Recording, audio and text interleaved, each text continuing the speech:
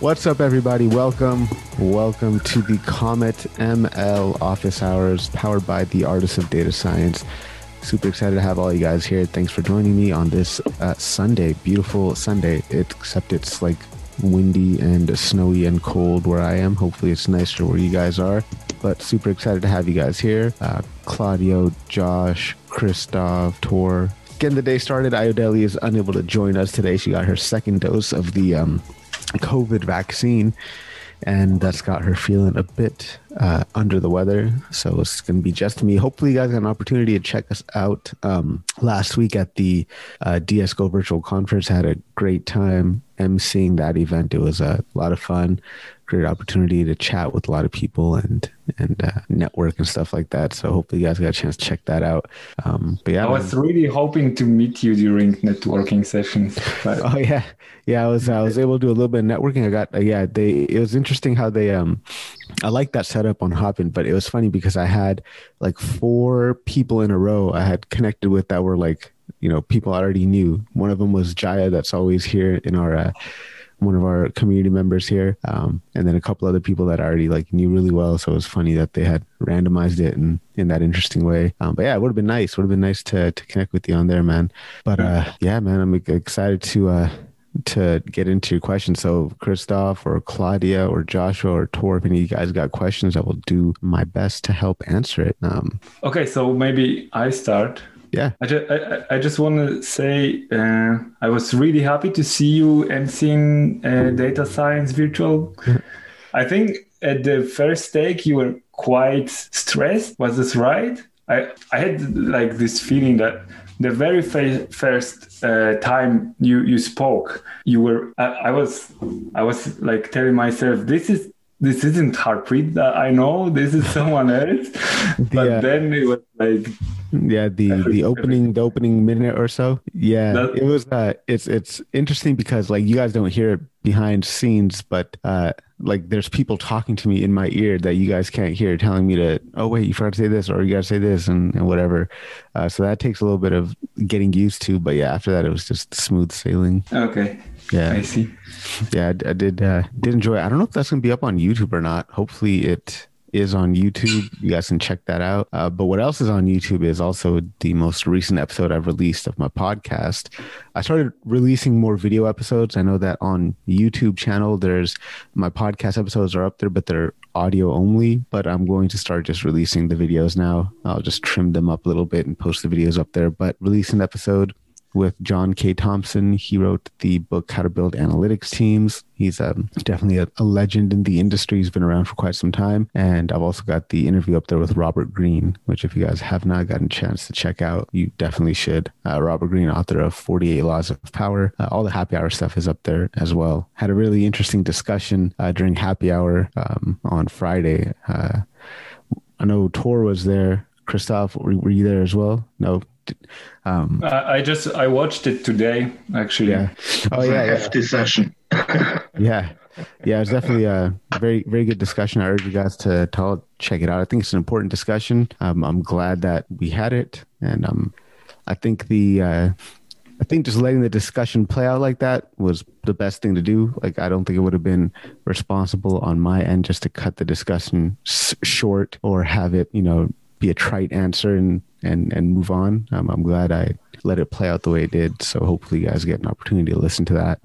We got Jaya in the building. Good to see you again, as usual. Hey, well, I'm open for questions, man. I was hoping to see a bunch of new friends in here.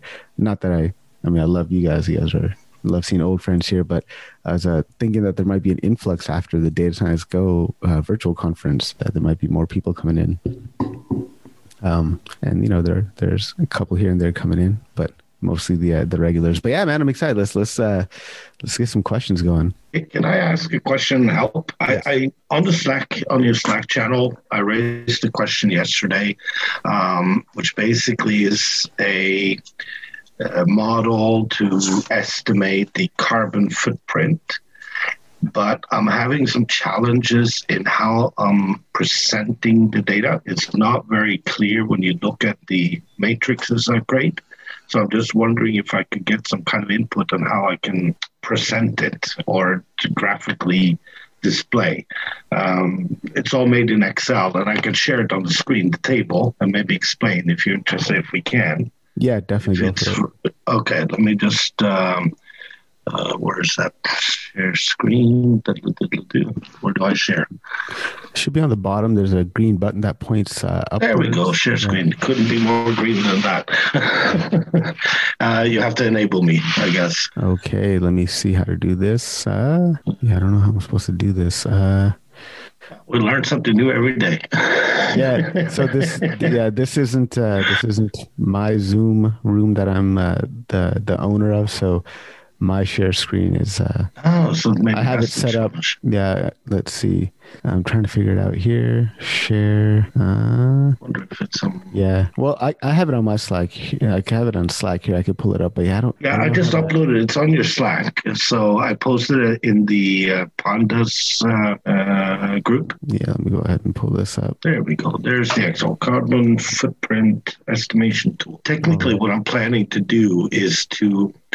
Okay, that's. I'll have to download the actual Excel file. Let's see if I do that. Right. What happens? So the idea here is that in my business and my job, we travel to different audits, and travel and being on site, you need local transportation, taxi or car.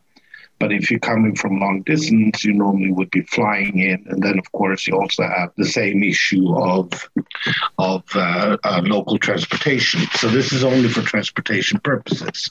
So the top left, where you have cell C3, this is where you plug in the maximum number of size auditor. So if you can put in 5 there, just so that we get less numbers to look at and less confusing. And then basically what you have is that the number of weeks that the audits will be performed. So when you're on site, for how many weeks. Now, for each of the auditors, there's a calculation based on kilometers per day, which is an average, times the grams per kilometers, which is the 50 times 171 grams per kilometer. And for flights, you would then have, it's a 5-hour flight, it's 192 kilos per hour. So these are the parameters that you can then tune to adjust, okay? Everything that's light yellow. Based on those parameters, the model now will then say in column B, you have 0 remote auditors. So this is an issue also where people work from home. So if you work from home, you do not have any transportation footprint, carbon footprint. So what the model is doing now is that it's saying that when you have 0, the first row, 0 remote auditors, 5 of them are on site. Now, if none of them are from our non-local auditor, meaning everybody's local, then it will calculate your footprint for that audit. So it's 857 kilos, okay? And if you have one person, which is a non-local auditor coming in with flight, then the carbon footprint increases to 1817, up to 5657 if the entire team is coming from abroad or via flight. And as you start putting people into remote, meaning they're working from home, your carbon footprint total will then be reduced. So this is highlighted now with the bolded black. Now, the other numbers I've had to include because I need to calculate the savings for the various options. So technically, what I'm doing next is that in the footprint savings, when you look at cell D23, which it says 4,800 kilo savings, basically what that is that savings compared to the total if all the auditors were coming from international versus everyone being local. And that means you have a saving of 4,800 kilos. And then if one of the remote auditors are away, your savings, of course, will increase because they're sitting at home, so they're affecting. So I've calculated the actual savings based on those parameters. Visually, I'd like to present this somehow that it makes sense. So what I would like to see is somehow a graph that shows y-axis is the number of non-local auditors, for example, and the x-axis would be the local auditors. But the graphical presentation would be a line for each, whether no remote auditors, one remote auditor, and so on and so forth. And that's my challenge. And I am not very good at making graphs. I can make simple ones, but not in this kind of, I don't know if it makes sense what I'm saying. Yeah, so you want your x-axis just to be number of auditors, and Right. y-axis is going to be these values, whichever The local ones. But the problem is that the values, the actual saving, I'm looking at the bottom table, is the savings based on the combination of three parameters. You're looking at how many remote and how many of those auditors are non-local. And that's what I'm trying to present in a graphical way based on this data. Or when you say non-local, you mean they are not they're not in the location where the audit will be performed. So, for example, I live in France, but most of my audits are done in Norway. So when I'm considered non-local auditor since I'm coming from France going to Norway. So in addition to the daily transportation I would have in Norway, I would have to add my flight going back and forth. So this is the data. So with whatever graph it is that you're trying to communicate, like what is it that you want to communicate? What I'd like to show is the impact of having remote auditors. So the more people are staying at home, the less footprint you make. So how much savings do you actually make compared to? So that's my graph. So when I'm looking at the graph in my head, I'm seeing one line for 0 auditors working from remotely, one line for one auditor working remotely, and so on and so forth. Now, for at the bottom, the x-axis, I would then like to see some sort of a number of auditors that are local, and number of auditors going on the y-axis would then be the non-local auditors. And then I need to have the data plotted, if possible. I don't know. So, Thor, your x-axis could be the carbon footprint, right? The table below it's carbon footprint savings, and then your y-axis shouldn't it be the remote auditors? That would show the correlation between remote auditors and the carbon footprint. Would that be the case? So let me just try to wrap my head around it. So essentially, what you're trying to say is like you're trying to show like. The variable of interest that you want to communicate is the savings. So essentially, like this difference. The bottom table. And you're trying to just say that, okay, if we look at number of auditors, right? If we just look at the number of auditors, so you want to say local versus non-local, and then communicate the savings or savings, based on whether how many people are remote. Okay, so I think maybe if anybody has any ideas, definitely let me know. But I think it might be a good idea to do hold on one second. Let me pull it up here. And for me, this is really, since I made the table, I can read it. Okay, so when I'm explaining to somebody, I would have to say, okay, the first thing you need to do is decide, okay, how many people are going on the audit total. Yeah. Now, when you're looking at the savings, you would then have to read the number of auditors that will be on site physically. So maybe something like a bubble chart might be what you're looking for. I think that might be because you're trying to show three things of information on a two-dimensional plane, right? Exactly. So I think a bubble chart might be a good option. Just look into that. Maybe that might be helpful. Yep. That's the only thing that's coming to mind right now. Because you are right. I'm trying to show three things in the two dimension. Yeah. So I think this might be a good way to look into it. So if we do here, we can do. And unfortunately, I'm working in Excel on this, so that's where my skill level still is. So I'm trying to find a way to. Yeah, so definitely read through this documentation just about what a bubble chart is and if it's going to be suiting your needs. But then it looks like you can do bubble charts in Excel. It looks like there's quite a few resources out there. So just type in bubble plots in Excel. It looks like you might be able to very easily do that. I know Microsoft has their documentation. I'm sure it's a simple thing. It's just that, normally when I'm creating these things, I make it for myself. So this tool that I'm creating now is for basically in my company, I'm going to be offering offsetting the carbon footprint as part of my offer. So going into the environmentally friendly and all this. And then, of course, I have my table now to say to them, okay, based on how many people, this is the offset that we will provide you with and the savings. And of course, negotiate with them that, to me, doing audits on site, there's no reason why I need to be there physically.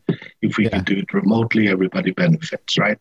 So this is part of the strategy. But in long term, I'm also planning on having this model included in my website, so that people can put in their parameters and then graphically get a nice display on where, what, who, and which, and when, etc. type of thing.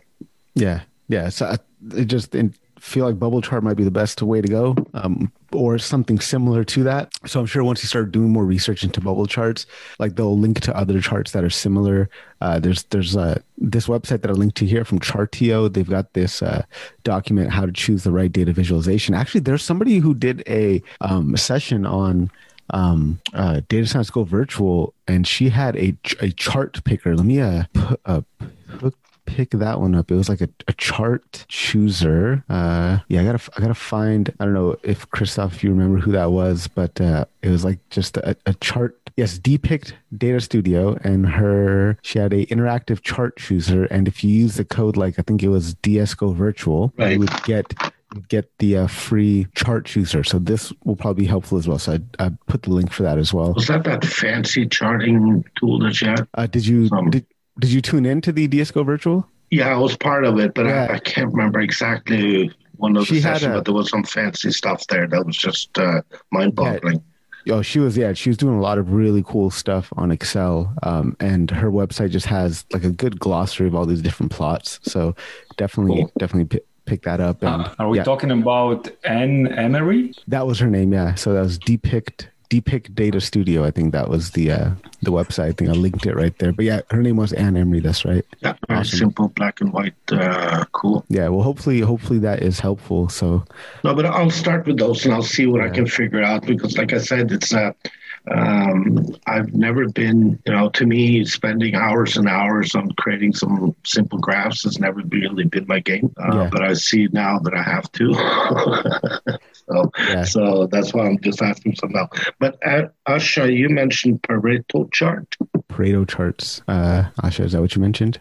Sorry. Yes, that's exactly what I meant. I'm seeing like it could work. Have you tried it? I don't even know what it is. I don't have the Excel. I could look at it if you'd like and make a rough Pareto chart for you. Or I might be wrong. Anyone feel free to correct me. Yeah, definitely. Like if you have some resources, go ahead and link to that. But unfortunately, I can't give control to people to share the screen for some reason. But if you have a good resource, go ahead, dump that in the chat for Tor, and he can definitely check that out. So Tor, hopefully that gets you set up and on the right path. Right. Gets me started. Awesome. Yeah, cool. So I'll open it up, see if anybody else has questions at this point. What's up? We got some new people joining in here. I see Suman. How's it going? But yeah, if anybody has a question, go for it. The floor is wide open. Suman, how you doing, man? Yeah, this is my first time. Awesome. Well, welcome. Happy to have you here. So yeah, it's just pretty much just whatever questions, topics, doesn't even need to be data science related. It could be about anything. So happy to help you, man. Any questions on anything? Not right now at the top of my head, but there will be definitely. So first time here. Well, I'm glad to have you here. How'd you hear about the Comet ML open office hours? I found it in LinkedIn actually. Nice. I think I have you on my contact in my LinkedIn. Right on, man. So probably through that I got this notification last week or 2 weeks ago, and since I'm not a full-time data scientist, I used to be a geoscientist, and I am looking forward to transitioning into data science and machine learning stuff. So, man. Yeah, I thought this might be something interesting too. Yeah, definitely. It's just an opportunity for people to come in, ask questions, and not to say that I got all the freaking answers to everything, but I can at least point you in a right direction. Hopefully, I hope, or at least learn something new from your questions. So, thanks for coming, man. If at any point you got questions, go for it. Christoph, I saw you had your hand up there, man. So happy to. I think I've got a question, but it's a tough one. I can try. I think I'm about to quit my job. Okay. And I just don't know if it's the right decision. And it's probably, I should explain it much better. Yeah, definitely give us some context. Okay, so you're going to quit your job, but like why? What's the... I'm also a transitioner. I'm trying to get into data science field, and I really, really enjoy NLP. Okay. And I know this is something I can be really good at. So I made this goal that within 6 months I'll get an NLP job. So I've set some goals, like things that I'm going to do in order to find a job. And I just realized, because it's like a month and a half since I started, and I realized this isn't happening because I don't have enough time. I've got a full-time job, I've got a little daughter, and I really don't want to sacrifice my time with the family in order to do that. And I'm extremely unhappy at my work right now because I feel that my job is meaningless. I mean, it's not meaningless at all. I'm a software developer, so I'm still coding, but the project I'm working on right now is meaningless. I'm not learning anything, and it's it's like 8 hours a day, but it's sucking my energy and my positivity, because I've worked hard to be positive in life, and like my job is the only source of negativity right now. So it was Monday after my holiday. I've had like 2 weeks holiday, and Monday was like a really tough day for me, realizing I have to work again, and that's the last thing I want to do. And since Monday, I'm just like, should I do it? Should I do it or not? How can it? I mean, I know I don't want to stay there. I won't stay there anyway. I mean, it's only the matter of the time. But the question is, how does it make me less valuable for the future employers? I mean, because I'm going to be unemployed, so I'm going to have a gap in my CV. I can explain it very well because I know what's important in my life, and I know that this job isn't important at all. And how can it hurt my future recruitment? Yeah. So there's a couple of different ends we could start at with this problem. First is, if you want to get philosophical with it, we could start there, or we can just move right into the practical repercussions of it. So depending on where you want to start, I'll tailor my answer in that direction. Let's go philosophical. Okay. Ultimately, meaning we all derive our own meaning, right? So meaningfulness in itself is just a meaningless concept because it changes for anybody, right? So if you yourself as a person are not deriving any meaning from the work that you're doing, then it's not a good use of your time, right? You only have so many years left ahead of you, so much time left ahead of you. And at that, it is not even guaranteed that you have that time. You can leave life right now, right? You could drop dead right now. It's a very small probability that it could happen, but it can. So knowing this, do you want to spend your time doing a job that you really, really do not like, right? Because in order for you to do great things in this world, you need 2 things. You need free time and a free mind, and clear mind, rather. Free time and a clear mind, right? Sometimes you can get a job that provides you with free time, which is ample time to think and reflect, but you're doing so towards something that is very constructive for you. You are defining or deriving meaning from it. So that's great. Or you can be in a situation like yours, where your time at work is completely tied up. And not only that, your mind is not at ease. You're just like stressed the hell out. There's just inner turmoil in your mind. So that even when you do have free time to work on stuff, you're dreading the time that you have to spend sitting in front of the computer doing work that you don't like. So that's not a recipe to do anything, I think, productive or great in life, right? So there's that aspect of it. Your feelings are completely validated. Like, yeah, it's meaningless to you. It is meaningless to you. Then that's it. So there's kind of like the philosophical thing. I'll stop there. If we want to touch on it later, we can. But practically speaking, if you quit your job to pursue some NLP projects on the side to re-educate yourself, I think that is completely okay. As a matter of fact, I think we as society should encourage people to do that. We should encourage people to take a year off to reassess, redirect, and find a new direction if they feel like the current one they're in is not helpful, right? So now the question is, if you come to a hiring manager, right, and the hiring manager see this gap in your resume, right? There's a difference between having a gap on your resume where all you did was quit work because you hated your boss and sat on your couch and watched Netflix for a year, and now you decide that you're ready to come back to work. That doesn't look that good. But if you take a year off to work on upskilling yourself in a certain direction, because this is where you are deriving meaning and finding real interest and passion in, then you could easily make that a positive for a hiring manager, right? All you got to say is, your hiring manager's gonna be like, oh, well, looks like you got a gap on your resume. Why is that? Like, you know what? I quit my last job because I wanted to upskill in a particular domain, in this case, NLP. And I used that time to create 2 or 3 different projects. Here's what I did with my year off. I was able to not only learn the fundamentals and basics of NLP, but I was able to excel in it, do well. And as a result of the time and effort I spent away from earning income, I was able to create these projects, which I think do a great job at showcasing my ability to deliver value for you in this NLP role. So if you have the financial means to quit your job, to pursue this upskilling, then by all means go for it, because at least then you can leave work on good terms. Or it could be that when you go leave work and you tell your boss why, and you'd be like, look, I want to pursue NLP. I don't have time to do it at this job. Maybe they have something at some other subsidiary at the company where you can have this opportunity, or maybe they'll give you opportunities for you. Right? If that's not the case, that's not the case. But at least you're ending this work engagement kind of on your own terms and in a positive way, right? It's better than getting let go because you're just completely disengaged and just not doing work, right? Mm-hmm. Even though that would probably, if you get laid off, you probably can collect unemployment benefits or something. I don't know how it works in Germany, but that's my perspective. I think if you're at work and it just completely sucks and you're not able to pursue what you want to because of this giant time commitment, yeah, definitely go for it. Alternatively, you can try to wake up 2 to 3 hours earlier every morning, right? I do this already. You do this already, and it's still like not enough time, right? Mm-hmm.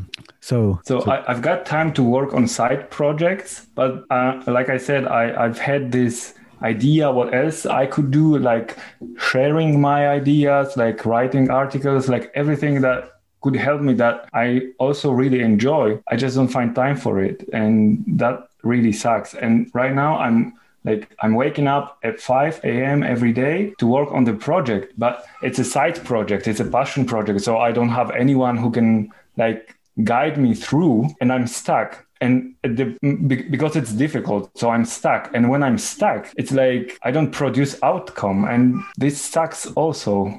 Yeah. Well, you don't necessarily even need to produce outcome on any project. You just gain understanding and gain knowledge, right? So if you get stuck, but you're stuck in the sense that maybe you're not moving past a hurdle, but you're still chipping away at your lack of knowledge and gaining more knowledge, that's still kind of a positive outcome, I would say. But yeah, I mean, it's a tough situation. I see Tor has his hands up. Tor says, don't quit. Let's hear why. Well, technically, it's like you mentioned, Apri, that, when you quit, then quit on good terms, because technically this will also be your future reference in whatever position you will be going into. So making sure you keep the motivation, etc. But I'm more curious that the company that you work for now, is it a large or a small company? Is there any opportunity that you might be able to go and talk to them and say, listen, why don't you put me on a 50% job and then the other time I can do studies, and maybe even get them to fund it? But you need to have some kind of justification that they will also benefit from that. How long they're going to benefit, different story. But, that might be an alternative to look into if there's an opportunity in your company. Oh, okay. So it's like I believe 50 employees. Okay. So it's relative small. But when I leave, I want to leave on good terms. Actually, already on Tuesday, I talked to my supervisor exactly about that. So I told him everything, how I feel. And so he already knows that. But I don't think we can come up with a plan to make me happy. Like I said, I'm a transitioner, and I've already learned a lot of machine learning and deep learning, and I even tried to apply it at work. So I organized this workshop to talk with sales at my company, where I explained actually what machine learning and artificial intelligence is. And so we actually already do something, but it's going to take months. And it's not going to be NLP. It's going to be more like computer vision. So it's also only temporary, I'd say. So I could theoretically stay, but it wouldn't change anything. And I've been already struggling with this problem for months. So it's not like it happened on Monday. Yeah. It really escalated. It's what I refer to as the quit switch. There's this little switch up here in your head. It's called a quit switch. Once that's turned on, there's no turning back. Doesn't matter what solution. It doesn't matter what comes up. It doesn't matter anything. At the end of the day, that quit switch sounds like you turned it on. Once you've done that, no, it's time to move on, focus.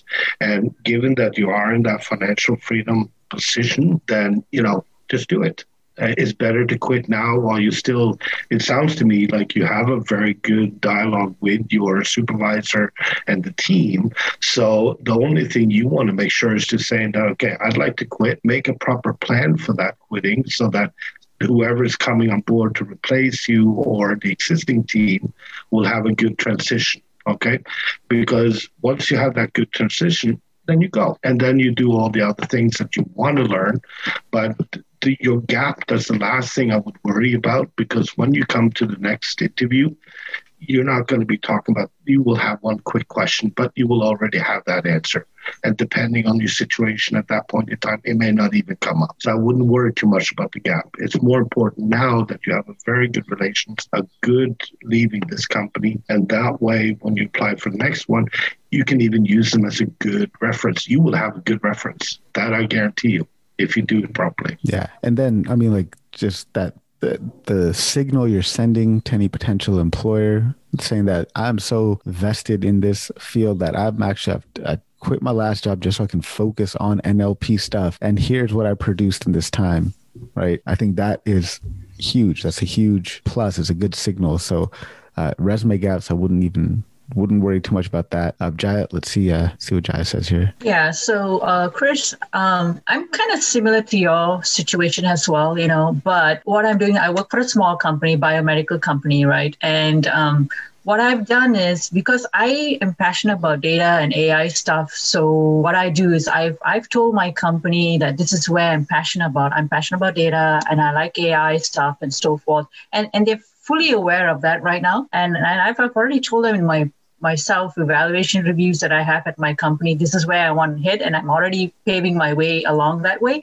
But what I'm doing right now is, same thing like you, I want to focus more on data and AI stuff. So what I've done is I don't work full 8 hours at my company. I cut down my hours and I work part-time. And the other hours I fully dedicate myself in doing AI projects and all that stuff. So I don't have the financial mean of quitting my job because that's my situation here. So I still work part-time and I still do my passion stuff. But the other thing is I'm also trying to create a project. Like in the past, I told you, right, I'm trying to use the sales data that they have and trying to create. So I want to create something for them and then I want to leave. And if they see value in the project that I provide, perhaps they might create a position for me as a data scientist or whatever, AI scientist or whatever. So I'm giving them options right now, and this is what I'm going to do for you.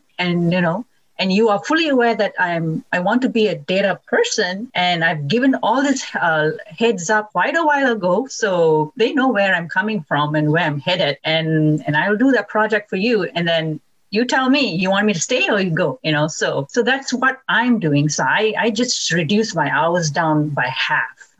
Again, because of financial means, I still need to pay my bills and all that stuff. So that's the route I took.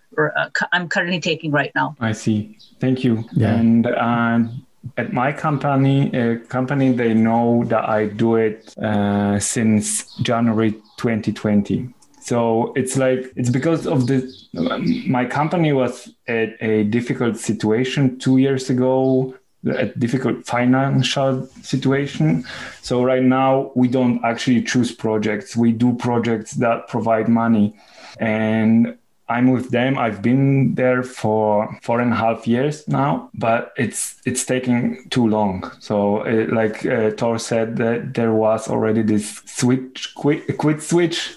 Mm-hmm. It is on, and I'm really trying to do this the right way. But like I said, I just wonder if it can hurt me in the future. But I'm happy what I heard here. Yeah, I don't think it will hurt you in the future, but like for the reasons we said, because you're signaling that you have such a great interest in this and you're using that time productively and you're making improvements in your learning and understanding. But now the question is, can you find an NLP job like right now? Like, can you start applying for jobs already? Do you have anything in your portfolio project that you can showcase to potential employers to get right into NLP without having to worry about quitting, right? Because honestly, like you're a software engineer, you've already got more than half the skills for data science. And plus NLP, it's mostly software engineering, right? It's not, there's some statistics, obviously, and machine learning, obviously, but I feel like it's more heavily influenced by software engineering. You're already more than halfway there, like 70% there. Like that's enough to get you a job, a first job. Have you thought about that? I mean, I want to start applying right now just to see what's happening. But at the same time, it's like I said, I just can't work on what I love, because it's really like it was 2 months ago when I discovered NLP more deeply than before, when I realized that this is something what I really enjoy doing. And what you say that this is software engineering mostly, but NLP is also about language, and I love this language stuff. And I believe that this makes me much more valuable because I really enjoy it. And when I enjoy it, I'm curious about it and I ask more questions and I go deeper. And I just want, and this made also my job more difficult, because when I know that there is something that I love, something that people get paid for and they get paid well, and then I have to go to work for 8 hours and doing this stuff. This is more difficult than it was before. So, I mean, let's try to pivot from that mindset, right? Let's just, right now you got a job, you got to do the job, and let's try to pivot from there and start looking more in a opportunistic mindset. I would say right now, if I was in your shoes, this is what I would do. Maybe from now until until the end of May, I would just apply to every single NLP related job that I could potentially find. Why? Because I want to get a signal from the market, right? So if I'm applying for jobs right now and I've got maybe 1 or 2 small-ish projects that I could showcase as part of my portfolio, right? I can start sending this signal out to the market and see what comes back, right? Like, okay, do people view me as this NLP role yet, right? Mm-hmm. And maybe you get a few callbacks for interviews and you go through the interview process, and maybe one you crush, maybe one you don't crush, but you're learning throughout the process. That would be the first step, is all right, let's see how the market views me right now without me having to leave my job. Mm-hmm. Do that for a month, and then if you get to the point where it's winding down towards the end of May and you're like, all right, well, I'm not hearing back from any jobs. Why am I not hearing back from any jobs? Do some reconnaissance. What's the feedback you're getting, right? And if the feedback is, not enough quote unquote NLP experience, then you just make sure you develop like a really cool NLP project, right? So then maybe you do end up leaving your job at the end of May. Maybe put in your 2 weeks notice towards the middle of May, right? Now come summer, June all the way through August, like you have a plan. Like you got to have the plan in place. Like what is it that you want to create, right? Like, because you can't go into this unemployment thing completely blind, right? Start thinking about the project you want to create right now. That's just going to be like your calling card of sorts, right? Mm-hmm. So start thinking about the actual project that it is that you want to create, right? Maybe the project could be taking all of the Artists of Data Science podcast transcripts and creating something from it. I don't know, right? I'm giving you just ideas, right? Maybe it could be like, I don't know much about NLP, what can be done with NLP, but just have an idea in mind that this is what I'm going to try to build, and just focus on that, right? Because you don't want to go into this unemployment thing with nothing planned out, right? So I was just gonna say, use now until the 1 month from now to apply for jobs, get feedback from the market, get signals from the market, start ideating on what it is that you are actually going to work on if you have to go into unemployment, meaning quit your job without any jobs lined up. So then, you have a purpose to carry you through the next few months to work on this project, right? That's a bit of tips I would give, but yeah, sorry, you're gonna say something there. Now, what I meant is like I already had a plan, but it's not working because I don't have a time. Yeah. Okay. Yeah. So I've got plenty ideas because NLP is like endless source of ideas. And I find like 1,000 projects to work on. Yeah. So it's not a problem. Okay, good. Like, so you got some good ideas on stuff that you want to work on. So that's a huge step. So I mean, that's probably the best way to kind of go about this is send some applications out, get some feedback from the market. Do people see me as a NLP practitioner yet based on the current projects that I have? Do that for like the next month or so, and then start planning your cordial transition out of your current role and have concrete steps in place for, I know you said you got a bunch of ideas, but just focus on just one thing that you want to do, go all in on that. And then probably towards, I'd say end of July, beginning of August, start going super aggressive with, the job applications. And this is like contacting people, reaching out, sending good messages out to people on LinkedIn. I mean, I'd even start trying to make connections with NLP people in Germany, like now, to start connecting with people. I've already done it. I already started. So yeah, start looking for meetup groups and everything as well. Yeah, meetup groups are on hold, I believe. Well, there's virtual ones as well, right? I know we have a bunch of meetup groups here in Canada that are virtual. I see. So. Okay, thank you for everything you just said. I mean, all of you. Man. That's great. I'm happy to come here.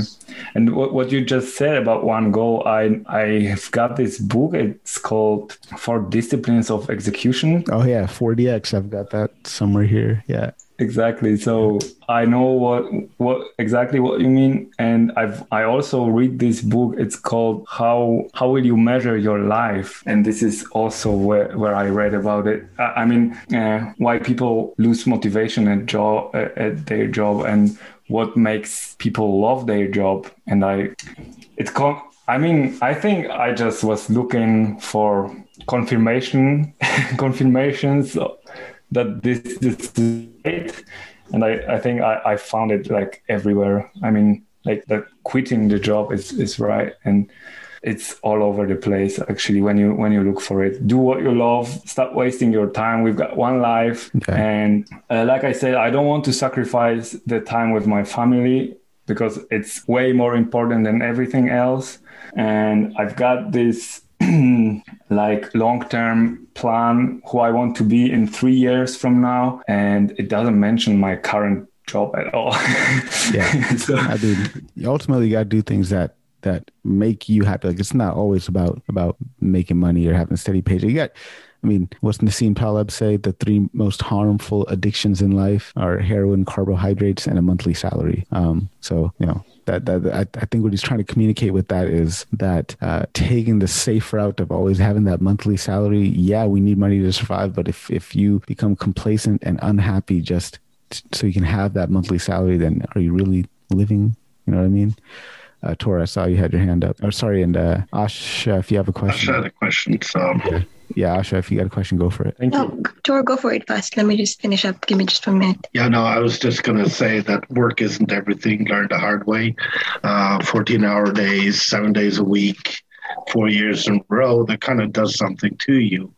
And, having fun at work, that it's always been what's most important to me. I don't really care as much about what I do, but being able to have that joy of getting up in the morning and being excited to go in and deal with every day, whatever problems, whatever challenges thrown your way, and doing what you love, that's how you get success, however way you look at it, because it gives you that unconditional motivation to succeed. You will succeed because you will always have that smile on your face, which also means you interact differently with other people, etc.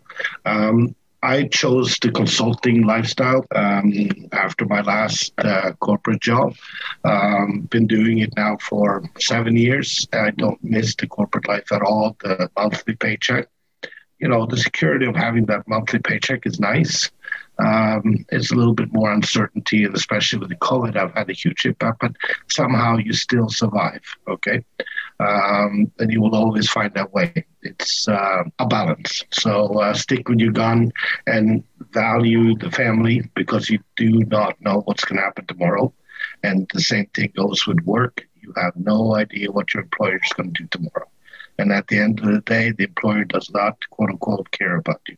Yeah, man. There's another Nassim Taleb quote I remember hearing. I think it was in the Bed of Procrustes. It was something along the lines of, he said that the best way to control a slave is to convince him that he's an employee. It's something along those lines, right?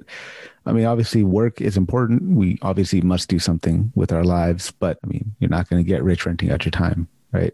And if you think of it that way, like, she puts shit in perspective. Like, I mean, I don't know why I'm rambling on about this, but I hope to one day be free of this having to work for anything, right? Like I work in the sense that I have to show up at somewhere at a certain time, I have to dress a certain way, I have to speak a certain way, I have to have certain meetings with certain individuals. I have, like, this stuff to me is like, nah, man. Like, I'd much rather read and research and reflect and then teach that back to people, which I kind of get an opportunity to do through, data science dream job. That's gives me an opportunity to do that. Like, I'll explore a topic for a month and then I'll teach about it, or I'll just do calls like this and try to inspire and motivate people. But I'd much rather spend my time just studying and learning and reflecting and sharing that back with other people. Let's go to Christoph and then Suman. I just want to say that, I guess all of us know this saying, find the job you love and you'll never work a day in your life. And I also found it in this How Will You Measure Your Life book. And I truly believe that I'm already successful because I found the job I will love. I know this. And I've been all over the place. I'm like machine learning, artificial intelligence, data science. And I found it, but I was working hard to find it. And I just don't want to waste any more time. There you go, man. It's a good realization to have. Like, be completely honest with you. Yeah, I work as a data scientist. I don't know if I necessarily love data science. I love studying randomness. I love studying probability. Those things I genuinely love. I don't even love statistics. I love probability and randomness for sure. These are things that I thoroughly enjoy studying and learning and reading about. Apart from being an options trader, like, what do I do with those skills, right? So become a data scientist and build models, right? But then even then, I'm not sure that this is something that I truly love. There'll probably be a pivot for me at some point in the future. And at least data science is giving me some way to get there. It's giving me a platform to jump off of. I'd like to think that I'm good at it and I enjoy doing it, but is it what I really want to do forever? I don't know. I really don't know. But Asha, Suman, if you have a comment, let me know. But if you have a question, I'm going to have to ask you to go after Asha. So, okay, cool. Asha, go for it. I see that you're back. Sorry, my internet keeps breaking off. No problem. Sorry, I'm about to take the topic away from the current. So if you want to, I'm sorry. No, go for it. If you got a question, go for it. But definitely go for it. I'm rooting for you. There you go. So I have two questions actually. Yeah. First question is in regards to, I know it was discussed on the Data Science Go on Sunday, but I still have a question on it in regards to the projects you have on your GitHub, right? What number is too much, first of all?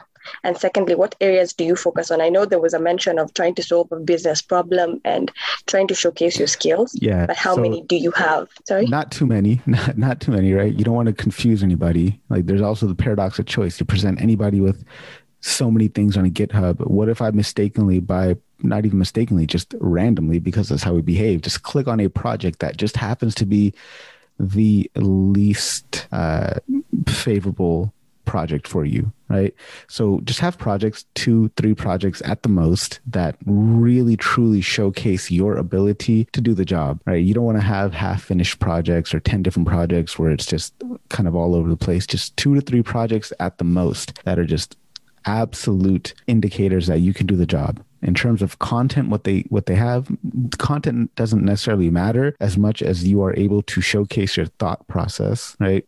essentially what are you doing a project for? Hopefully you're doing a project for two key reasons. Number one key reason is that you are trying to emulate real world data science. You're trying to understand the practice. You're trying to flesh out your set of principles through a project, right? That yes, I can go from a abstract idea with data to a fleshed out solution with a conclusion, right? And that the chain that takes me from A to B is logical and coherent, and it's constructed in a clear, concise manner so that whoever is reviewing the project can easily follow my train of thought, and I'm shedding insight into why it is I'm making every decision that I am along the way, right? So what I look for in a project, I've said this countless times, is a clean repository structure, right? So one project is structured very cleanly, meaning you're following a logical template, maybe such as Kedro or cookie cutter data science. Both of those have really nice repository structures. You're writing good, clean, well-documented code that clearly has making good use of OOP, principles and fundamentals, right? So making sure your code is clean, it's modular, you've got comments, you're telling me exactly what the function is doing, right? That you're not just including a bunch of random bits of exploratory data analysis just to show me that you could do .info, .head, .describe, making sure that whatever it is that you're showing me in your notebook fits as part of the narrative, right? So that brings me to the second point, is that you're trying to demonstrate your ability to think clearly during the project.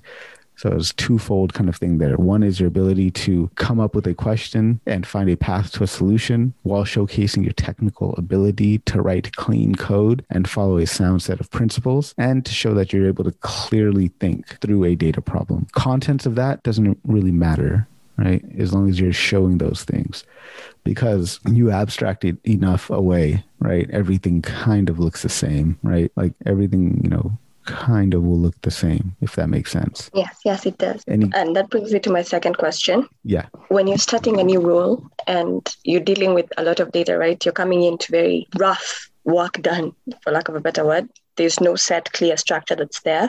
And a lot of the data is multilingual. It's dealing between countries that speak different languages. So my question is, when you're coming into a new role and you have a probation of 1 year, you have the expected things they expect you to achieve in the first 2 months, second 3 months.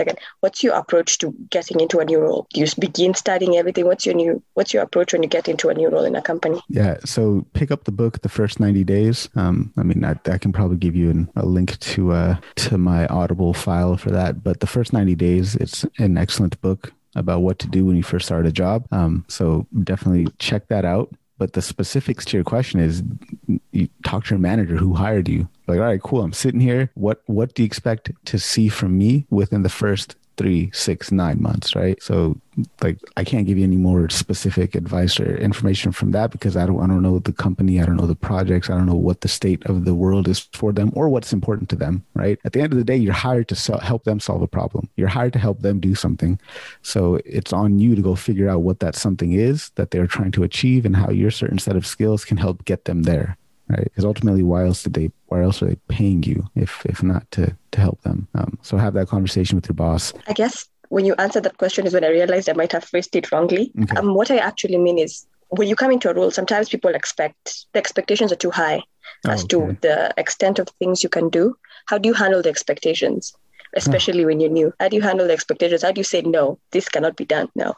By asking them questions and just drilling down the question, like, oh, so you want to do this, this, and this, and then spell it out clearly and just say, okay, well, in order for, and just give them time estimates and say, okay, if you want this to get done, well, I need to do these 10 different things. Each one of these 10 different things, me alone, will probably take me this much time, right? And you're looking to accomplish this one thing. It's not going to happen overnight. Here's all the different pieces that have to go into it. Here's how long each piece is going to take and how much it'll cost me to do that. And just be upfront with those. Right. Like if there's something that you cannot do, tell them, like, yeah, you know what? I mean, this is nice to have what you're saying. Like, I can definitely understand why it is that you want to accomplish this, but it can't be done given the current state of things. Right. I had this thing at work where it was a seemingly easy problem to solve. Right. And it definitely, like, in theory, very easy to solve, but the underlying data was so inconsistent and so dirty and messy that I was not able to get to a solution. Right? Even though I had even though in theory, even though I had the methodology in place, it's just a fundamental, the fact that the data was not in good quality means that I was not able to produce a solution of any value whatsoever. And so I just communicate that, like, yeah, once we started getting some stuff in place for data quality and start collecting more data, then yeah, we can probably revisit this. But given the current state, no, that's not something that can be done. You just state it up front, right? That's the only thing you can do. And sometimes they might have a question on surface and you think like it can be done, but you shouldn't say, oh yeah, that's something I could do. You should always say, all right, hold on. This seems in theory that it sounds like something that can be doable, but give me half a day to dig deeper and figure out more intricacies of what's going on to let you know how long it would take me to do something, right? Does that make sense? Yes, I think that's exactly the problem I've been having is, yes, I'll do it. Sure. Bring it. Yes, sure. Especially with the ad hoc requests. I want this, I want that, I want this, I want that. You can't do that. No, no, you can't do that, dude. You just tell them like, all right, like especially with ad hoc requests, like you can never say yes to anything right off the top. Your first response always should be, well, it depends. Give me half a day to look into it to figure out if this is doable. And if I manage to do it in that half a day, I'll have the result for you. But until I look into this a bit more and give you an estimate of time, like I can't give you more than that right now. Right. Yeah. Definitely don't take everything on. Thank you. Yeah. Because people think machine learning is magic. They think data science is magic. It's really not. For sure. Yeah. Can't solve everything. Yeah, hopefully that was helpful. So let's go to Suman's question. Yeah, I might have a little long one, just like Chris. So I've been in the oil industry for like 8 years, and I'm not a software coder. Like coding was not required in my job. The data science part is like embedded in our process, like each of the algorithm that we use, it is like the heart of it. But I was working as a more of an applied scientist, right, rather than R&D. If I were in R&D, I would have a lot of coding experience.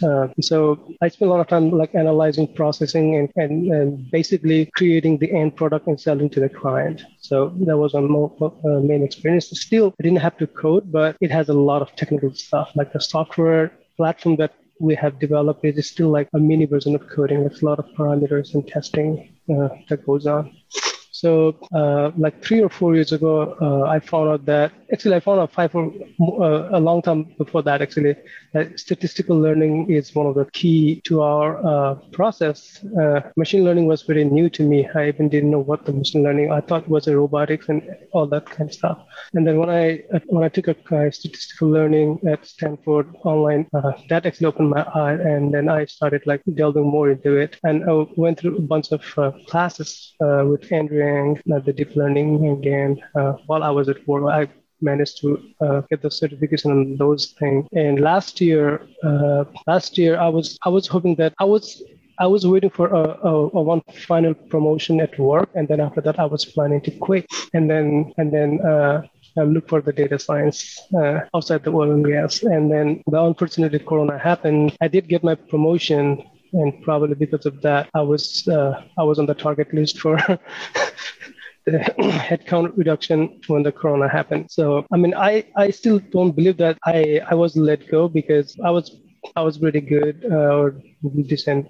So I'm not working with my company anymore right now. It's been almost like 8 or 10 months. But I didn't live in the bad terms. Like they said that they might hire me if the business is back again. So, but I don't want to go back again to the oil and gas anymore, because these things happens like over and over. And I have already seen like 5 and 10 rounds of layoffs in the past 8 years, and that really freaked me out. And I want to go through that. And the most negative thing of my current experience is that because I lack a lot of the software side, the coding side, it's really hard for me to like present in the market. So I've been giving interview in last year, and a lot of time I wouldn't be able to like get the second interview, like the first interview, I wouldn't make it to the second round. And I don't know why And I've been coding for past 2 years, and on my own, I'm taking a lot of data science classes like boot camps and stuff like that. So what would you suggest in this circumstances? Like, what should I evaluate for myself, and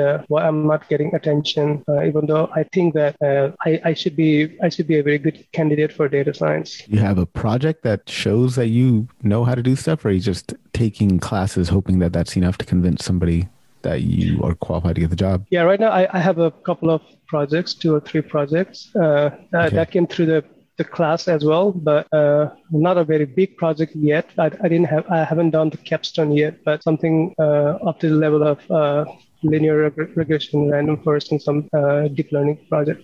Yeah, I think first thing is just do a project, like a really well structured project. Like I mentioned earlier, some qualities of projects that people should take on. So definitely make sure yours are up to par with that. Good repository structure, and everything else I'd mentioned to Asha. There's also I did like a 15-minute talk on Story by Data, or Datacated's YouTube channel, about 5 tips for making a project that'll get you hired. So definitely check that out for a lot more detail.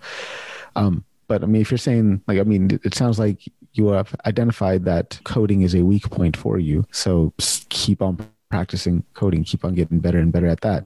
Maybe start looking for roles that are not necessarily just data scientist by title, but look for roles that are adjacent to that. Data analyst, operations research, right?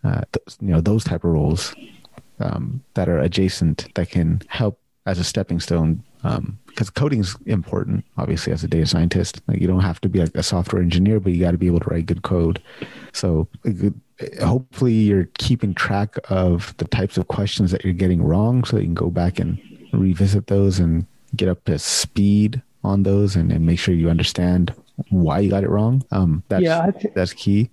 Yeah, most of the time what I get is that everything goes wrong, and then at the end they would ask me, do you have a actual production, do you have a coding, like, did you like code any to the production, like a actual corporate level production job, like every single time they say that? Yeah, a lot of time, like for most of the interviews. Quantify that. A lot of time, most, like, out of what percentage out of how many interviews? Because 80%, 80%. And even it is a screening part, right? Yeah. So it's not even a coding test yet. Like, they don't ask me about, Are you going for roles that just by the description of the role look like they're very, very heavily software engineering focused roles? Because I don't think you necessarily need to have done several models in production to be a data scientist. Maybe if you're going for machine learning engineering type of roles, that's possible. But I don't think that you need to have necessarily deployed models to production to have a job as a data scientist. You need coding skills for sure. Mm-hmm. So make sure you got those down. If you're going to coding interviews and you're getting certain particular types of questions wrong, focus on making sure you get those right in the future, right? At this point, I even don't know what kind of coding question I would get. Yeah. So you want to check out websites like HackerRank is a good one. LeetCode is a good one. There's a particular website I like a lot for learning Python. It's called Python Principles, and I'll link that right here. So Python Principles will teach you like just the fundamentals of Python from the ground up. But then it also has these types of like challenges that, although they might not necessarily be the level of difficulty that you might get in a HackerRank challenge, they're still really good questions to kind of get you thinking about how to solve problems with code. I think so. One question is that a lot of this coding website is geared towards software development, right? Or the actual programmer. Right? And so in a data science, how important is to have like that side of the coding? Because from data science coding perspective, I think I have made quite significant progress so far. I'm pretty comfortable with coding for the data science perspective, not like software development. Yeah. So maybe the types of roles that you should target are more research type of roles, right? And not production oriented type of roles, because there's definitely data science roles that are on product teams, right? And if you're a data scientist on a product focused type of role, you're going to have to be able to write production quality code because you're deploying features into a product, right? So if you find yourself going for like Netflix or Facebook or whatever in those type of roles where the result of your work is being implemented into some product, then yeah, definitely you need to have that software engineering down pat. But if you're going mostly for roles that are primarily focused on forecasting or predictions or research and development type of roles, probably not so much, right? So I'd say just keep applying for jobs, but maybe make sure you're not applying for like jobs that are highly focused on product. I see Torres's hand up, so if you want to chime in, go for it. Christoph, thanks for hanging out. See you around, Christoph. Suman, I was just curious because, from the data point of view and all the skills and the projects and what Alpi's mentioned, but you referred to the oil and gas industry. So I'm just curious at what area, because technically I wouldn't give up on any field or specific industry. I've gone through 4 of those headcount reductions in the oil and gas industry will always circulate and back and forth.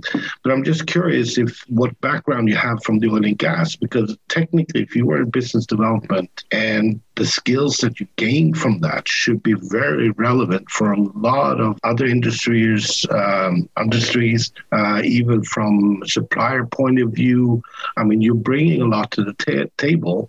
And then with the data skills and data analytics skills as well, procurement. I mean, all of these, there are plenty of projects going on in the oil and gas industry on improving and using data right now. There's tons of them. And in Norway, which I'm familiar with, in the US and Canada, among others, they're always looking for people to assist in those projects with those skills and that background. Is that something you looked into? I totally agree with you that unfortunately I was on that subsegment of the whole industry that is pretty focused and narrowed in itself. So my background is I am a geoscientist, a geologist, and my job was as a geophysical imaging. So basically, we would go on the ocean or whatever land where they are looking for the oil. We will get the seismic data and we will create the subsurface image of that. And we do process huge amount of data, like lots, like terabytes and petabytes of data. So, and that's my side. So totally like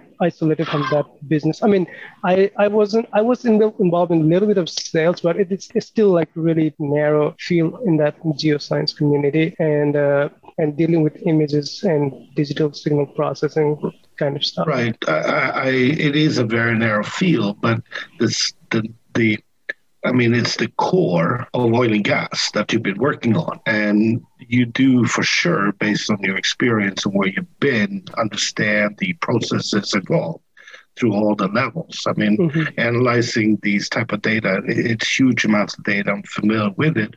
But to me, that skill set that you bring should be very relevant for a lot of other industries, and also from a supplier point of view. You have been on the analysis side of it. There's plenty, in my mind, organizations that require your type of skills now because they're offering those type of services. What's also happening in the industry is that they're now consolidating and sharing this type of data among the companies.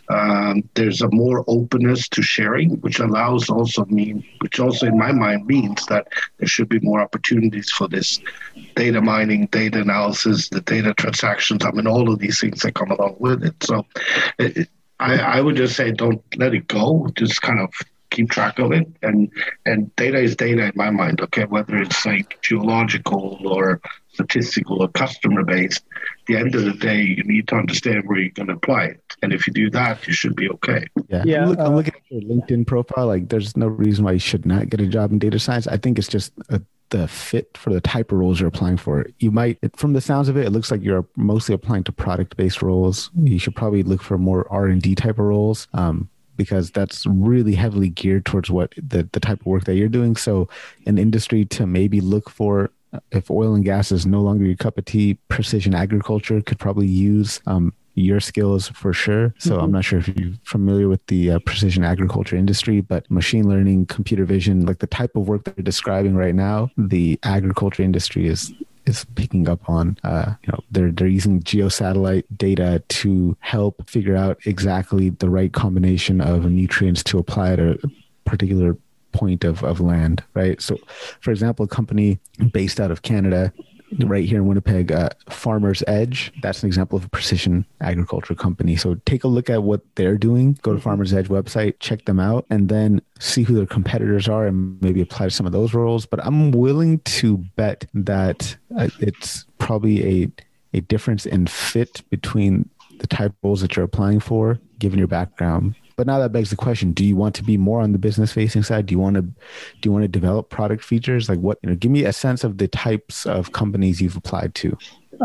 Yeah, I think a couple of them were product oriented, and a couple of them were, I think, research oriented. And but it is also possible that I wouldn't know that if it is a product oriented or if it's just a But my personal interest would be the predictive side, like forecasting or modeling side. Yeah. So definitely, look into more research scientist type of roles. That's probably going to be more suited to your current background. And when you see roles for data scientists, if you notice that this involves roles that you're developing features for products, then you are going to have that strong coding background.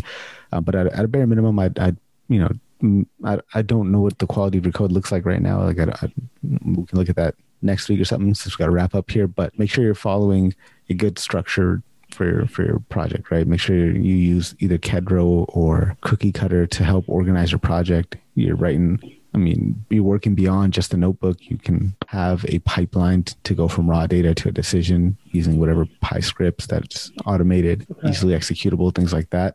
So it looks like you probably do have experience doing that. It might just be more practice interviewing, because you got your background for the work you've done, and given your education, it shouldn't be too difficult. Probably just a lot more practice interviewing. So do as many mock interviews as possible. So for that, I would recommend Pramp, PRAMP.com. Some good ways to prep through that. So I went ahead and posted a link there. But yeah, that's all the time we got for today. Thank you. So hopefully, Suman, we could see here again next week, and then maybe we can take a look at your portfolio next week to see what it looks like, and give you some pointers. But in the meantime, just do as many practice mock interviews as possible. Pramp is a good resource for that. All right, guys, well, take care. Have a good rest of the afternoon or evening, depending on where you are in the world. Just have a good day. We'll see you guys next week. Take care. Remember, you got one life on this planet. Why not try to do something big? Absolutely. Cheers, Thank you, everybody. Tor and everybody. Thanks.